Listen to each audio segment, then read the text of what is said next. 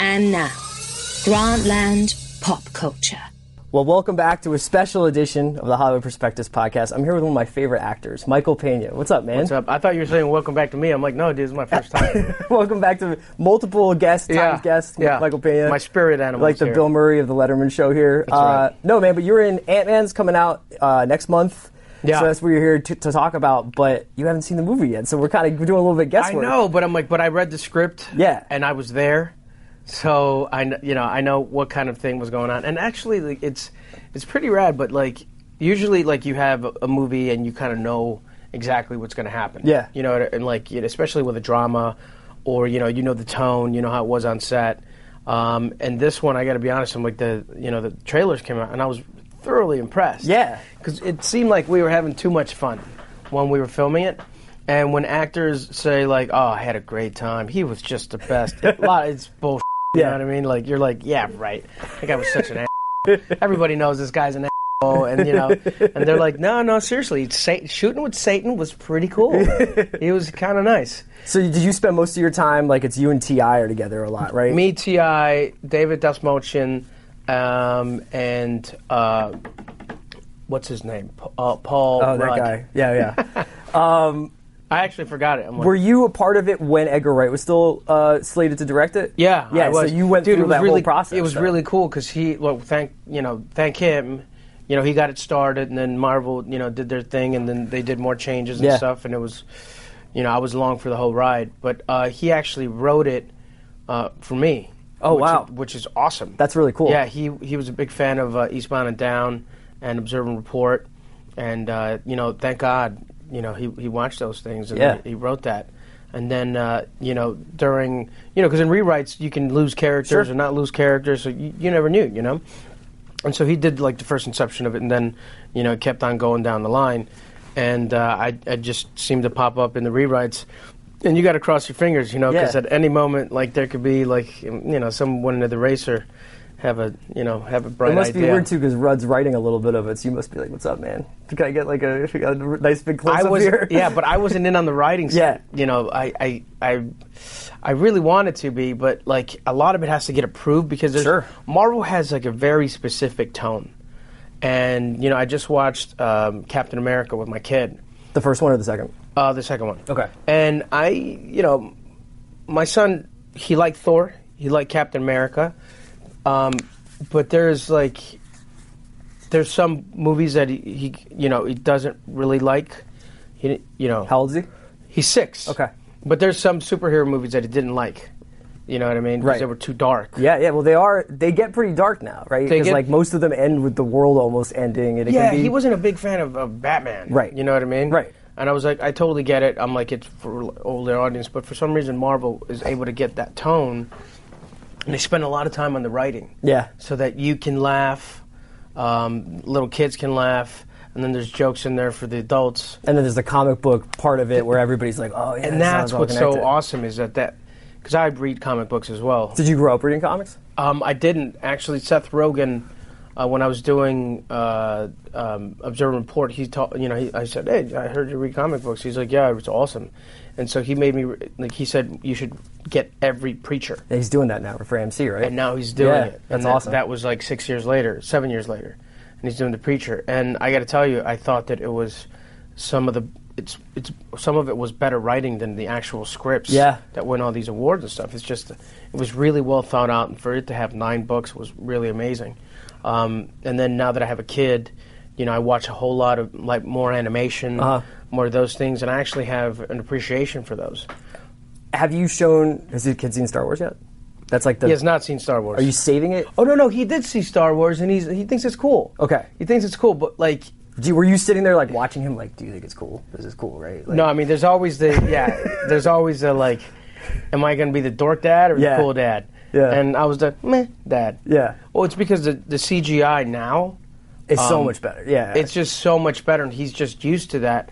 So, he appreciated, he definitely appreciated. He just didn't grow up in that era where you're like, having that oh my God moment. Yeah. Well, this is new. Yeah. This is something that I haven't seen before. I also think that it's weirdly, like, I know that a bunch of my friends who have, like, kids that are around, like, 10, 12, have shown their kid Jaws recently. Yeah. Which is a little intense, obviously, and like will definitely scare kids out of the water. But they start laughing because it looks like they think it looks like a robot. But there's still stuff in Jaws that's like, it's as good as it was in the 70s. You're just like, oh my God, I'm so wrapped up in this movie. Yeah, you know what's funny is that, like, if someone's reaction, you know what I mean, is very, very authentic. Yeah.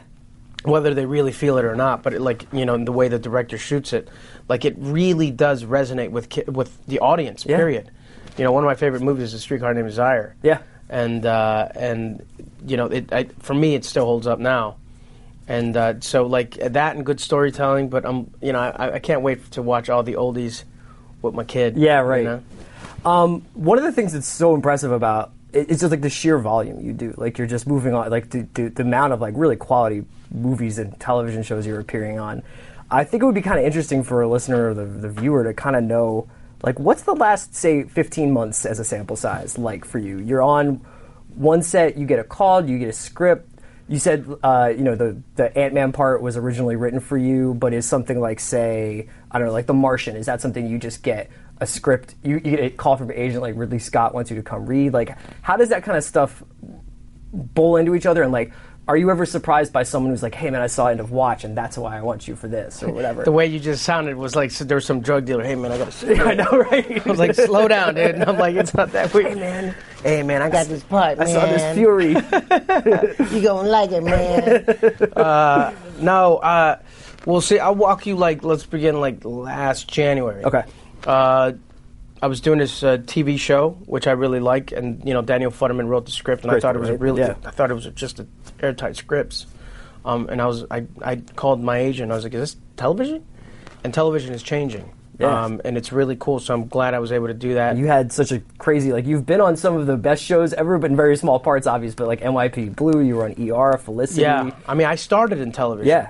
And the way, and some of it is like exposition and stuff like that. So you have to learn how to try to make it, quote unquote, yours and special and like worth watching, Yeah. And sometimes I would do too much where I was trying to make $1 out of 15 cents when you only had one line. And it's that way. And you're like, dude, just say that way. Just let's practice that way. I was like, oh, okay. So I did that, and then I did, the Marvel movie, and then into Martian, and then I think I had like a day off. Really? And then I did War on Everyone, and then as soon as I got back, I'm working out like 5-6 times a week for Chips. Right. So it's all I like always being busy. And yeah, I like always being busy, but always being involved. And it's just knock on wood, but I've been really fortunate. Just like this Marvel flick, I read the script, and there was somebody at my door, in England, to making sure that what am I going to do with it? Yeah, right. And they were waiting outside the door for was me. This like when you were shooting Fury or something? I was doing Fury, and then I read it, and I was like, wow, this is really amazing. I like that they were actually able to crack the story for Ant-Man. Yeah. Because a lot of times you read a rough draft, and you're like, it's cracked. And sometimes you read a rough draft, and it's just not there, and you got to keep on working on it. But I just try to do really good stories, and Ant-Man's one of these. Have you ever done a movie like something like, say, Gangster Squad, where like you're on the set, and I really liked you in Gangster Squad, and there's parts of Gangster Squad I really like, but you're like on the set doing it, and you're like, this is it. Like, this is going to be, like, people are going to love this movie, and then it comes out, and maybe it doesn't pop off the way you were hoping it did. And conversely, have you ever been on the set of a movie and been like, I can't really tell if this is working out, and then it winds up being really good? I mean, you don't have to be specific. I understand that one, but like in terms of like, is it strange? Because especially if you're working a lot, like you do, how hard is it to keep your perspective on that stuff?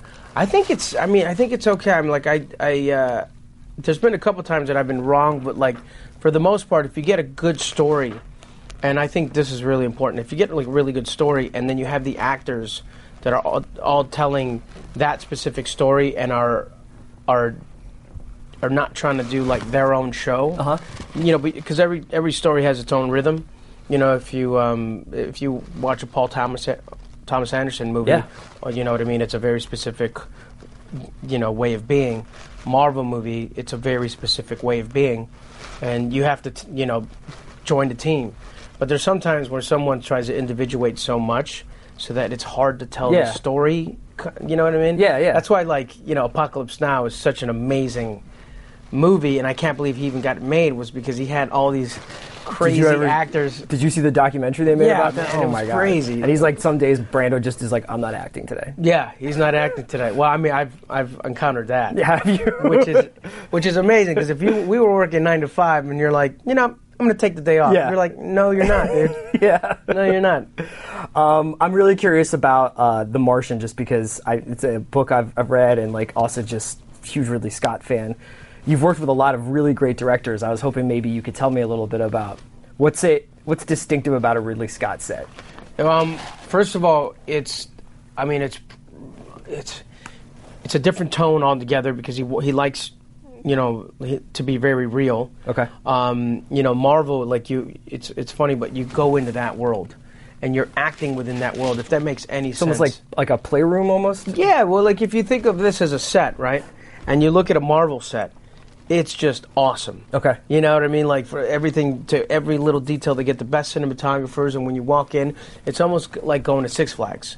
Right. You know, where you're like, you just act different than, you know, going to work than you do at Six Flags. And then same thing goes with Ridley Scott.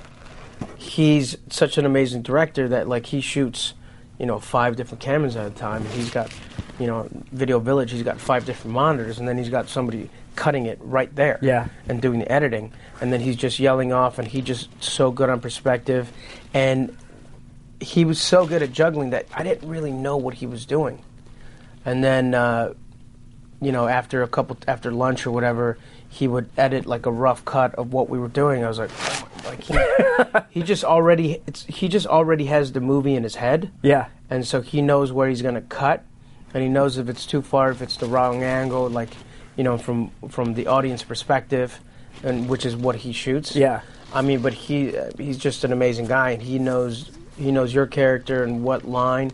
Well, a lot of directors know scenes. He knows the specifics of everything and where he's already planned it out. Yeah. And he does storyboards, and he's just a fantastic storyteller. Perspective thing you can see, like in Prometheus, where you're just like, that thing is as big as this is small. Like, yeah, and he knows that, like, shooting it straight on sometimes is just gigantic, or just moving it a little upwards, yeah, making you into that little kid, like, and it hovers right over you, and then it goes right, you know, and then once you get that perspective, then he can cut to, like, the thing going right at you, and you're like, and then when you watch it as an actor on set, you're like, yes, yeah, because you're right, like a badass. Because you want to do good movies. Yeah. Who wants to do movies? Yeah. You know.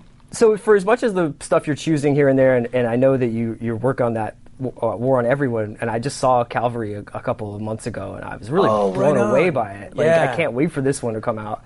What was that like? Because that's obviously a much smaller film. Yeah, man. But I'm like, the script was so awesome. Yeah. And you know, there was another actor attached to it for like a year. Oh, really? I was attached to it for a year with someone else, and 2 weeks before filming, he just drops out and gets another movie, and I couldn't believe it. That was the first time that's ever happened, you know. Really? It was kind of a bummer, because you think about it, you know, in terms of that, you know, with that person, and then all of a sudden they split. But you know, it's Hollywood. That's what they do. And in your mind, you're like, we're going to do this and this. And no, then, yeah. but the reason that it was a bummer is because, like, you know, you always have a start date, and you know, there's funds that have to be put in this date, you know what I mean? And there's companies that want to say, like, you know, we want to spend this amount on that to make a return in the year. And so there's a money schedule. And so it could have potentially not went. Right. But it just so happens that Alexander Skarsgård comes in and just kills it. Yeah. And like he's, and it's funny because I'm like, it's almost like he got the tone before I did. Interesting. Yeah, and in rehearsals, he was doing it, and he was really comfortable with it, you know, with what he was doing. So I really relied on, like, the first week on the director. But it's such a, there's a lot of humor in it. Yeah. But it was making me laugh. That's the crazy thing about Calvary is it's like the darkest possible material, and it's hilarious. Yeah, that's what I loved about Calvary, and The Guard as well. But I think that's a consistency throughout a lot of your work. I mean, there's funny stuff in End of Watch. There's dramatic stuff in Observe and Report. You know, like, it's interesting that you with a lot of the projects you work on, you'll find the drama or the comedy in like the opposite kind of material. Yeah, I'm like, whenever I'm reading a script, it's always interesting, like when you have like a specific viewpoint, you know, like a voice, they call it for writers. Yeah. And then there's the oh my god moment, like the oh shit moment, where you're like, oh, this is interesting, and then it goes off, but it doesn't venture off and like uses that some kind of trick. It's just another, you know, the story just changes. And then we went this place, and then all of a sudden, you know, Bobby got drunk and he got into a fight with the sailor, but the sailor knew his dad. Yeah. So then he's like, I can help you find your dad. We just got there, you know. So it's that kind of thing, and that's how his script is. It just changes, and it's almost never what you think it is. Yeah. And the conversations are also really awesome. So that's out in fall, winter? I think they're going to do like a little Sundance okay. thing. So maybe next year, yeah. Yeah, he's had Guard and Cavalry in... Right. Yeah, in Sundance. Right, so. and then Martian... Which will be good, because I haven't been there. Martian is October 2nd, okay. I think. And then we have Ant-Man July 17th, right? July 17th. That's going to be awesome. All right, man, thank you so much for coming in. It was really a pleasure. No worries, man. Take awesome. care. Thank you for listening to Grantland. To hear more Grantland shows in your earballs, subscribe to Grantland Sports and Grantland Pop Culture on iTunes. Or go to grantland.com and click on podcast.